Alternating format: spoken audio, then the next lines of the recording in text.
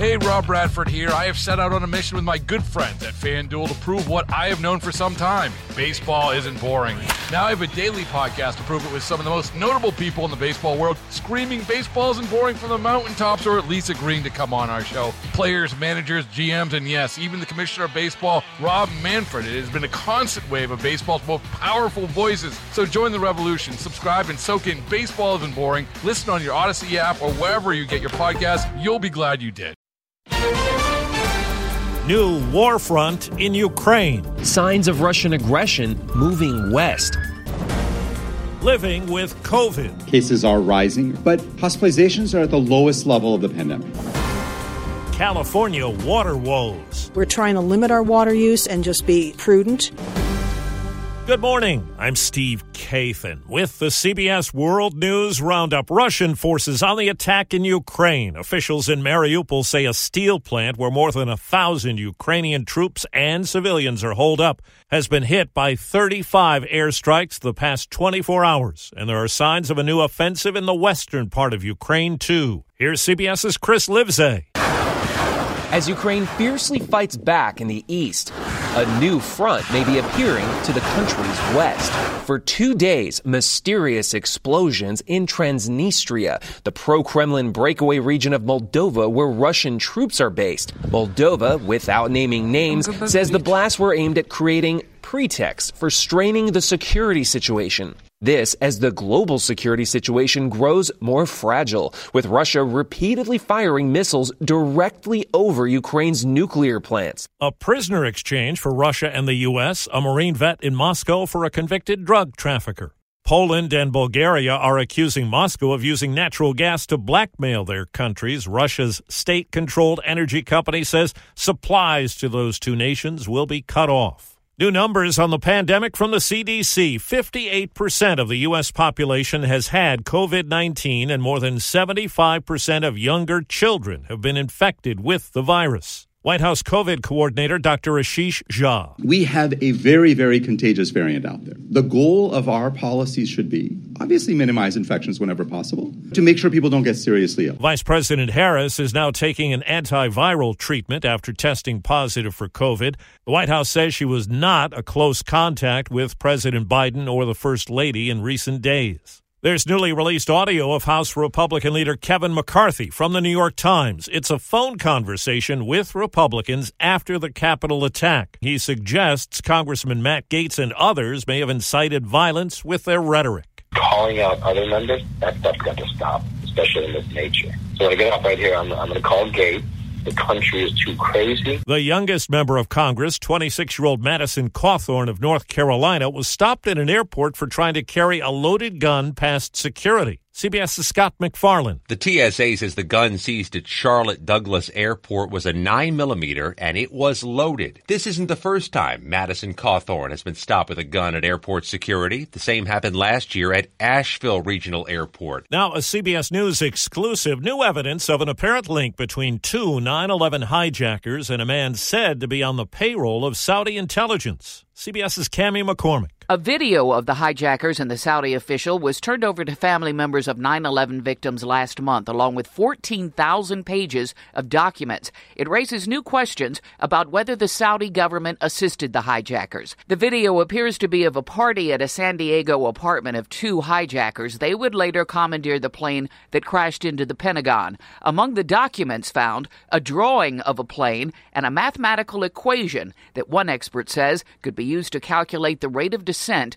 to a target. For the first time, an equal number of men and women, and the first black woman on a SpaceX flight to the space station. 4 astronauts are exactly where they want to be. We're glad to be in orbit. They got there after a perfect launch just before 4 a.m. Eastern Time. It'll take them about 16 hours or so to catch up to and dock with the International Space Station. Americans Kjell Lindgren, Bob Hines, and Jessica Watkins. Italian astronaut Samantha Cristoforetti will spend nearly 5 months there. Watkins will become the first African-American woman to live there. Peter King, CBS News at the Kennedy Space Center. 6 million people in Southern California are facing new water restrictions because of a drought that won't quit. It goes into effect June 1st and will call for people to limit outdoor watering to a day a week. Fines will be hefty for violators. These people live in Encino. We have no rain, so where are we going to get the water from? We do waste as a city a lot of water. A lot of the grass that we have is really not necessary. January, February, and March of this year were the driest 3 months in recorded California history in terms of rain and snowfall. Researchers say more than 200 million people in this country could be drinking toxic chemicals in their water. CBS's Mark Strassman reports on a scientific nonprofit with promising technology. PFAS, man-made, practically indestructible chemicals. They've been found in some firefighting foams, facial makeup, and non-stick cookware. This is an issue in all 50 states. All 50 states, that's correct. Amy Dindell's with Battelle, a scientific nonprofit with promising technology to eliminate the PFAS threat. It's pumping the dirty water into our system. Intense heat and pressure break down the chemical bonds. I absolutely think it's an answer that nobody's had before. Brian Mercado is CEO of a waste management company partnering with Battelle. We're hoping to have a scalable version of the plant within 6 to 8 months. This new technology could put these forever chemicals in the past. Mark Strassman, CBS News, Grand Rapids, Michigan. Military families have told Congress about awful and hazardous living conditions in housing that is run by private contractors.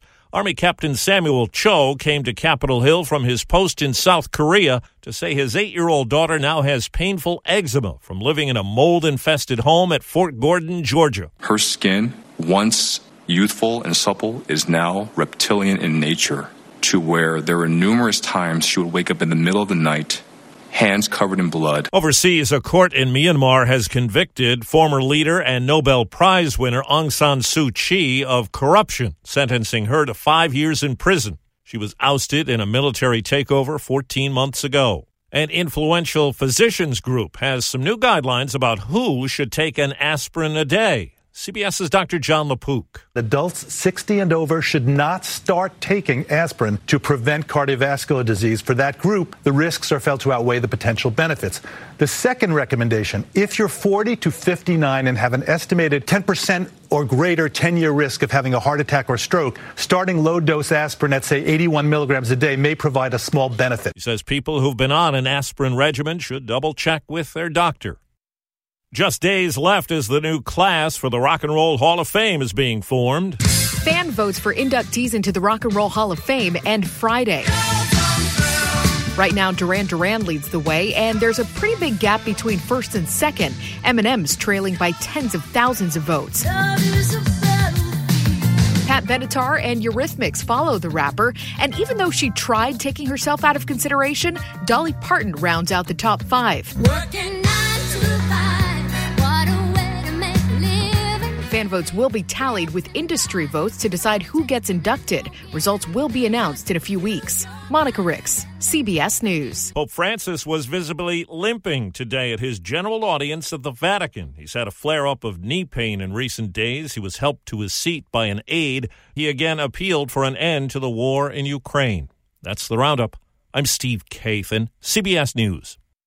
Hey, Rob Bradford here. I have set out on a mission with my good friends at FanDuel to prove what I have known for some time. Baseball isn't boring. Now I have a daily podcast to prove it with some of the most notable people in the baseball world, screaming baseball isn't boring from the mountaintops, or at least agreeing to come on our show. Players, managers, GMs, and yes, even the commissioner of baseball, Rob Manfred. It has been a constant wave of baseball's most powerful voices. So join the revolution. Subscribe and soak in Baseball Isn't Boring. Listen on your Odyssey app or wherever you get your podcasts. You'll be glad you did.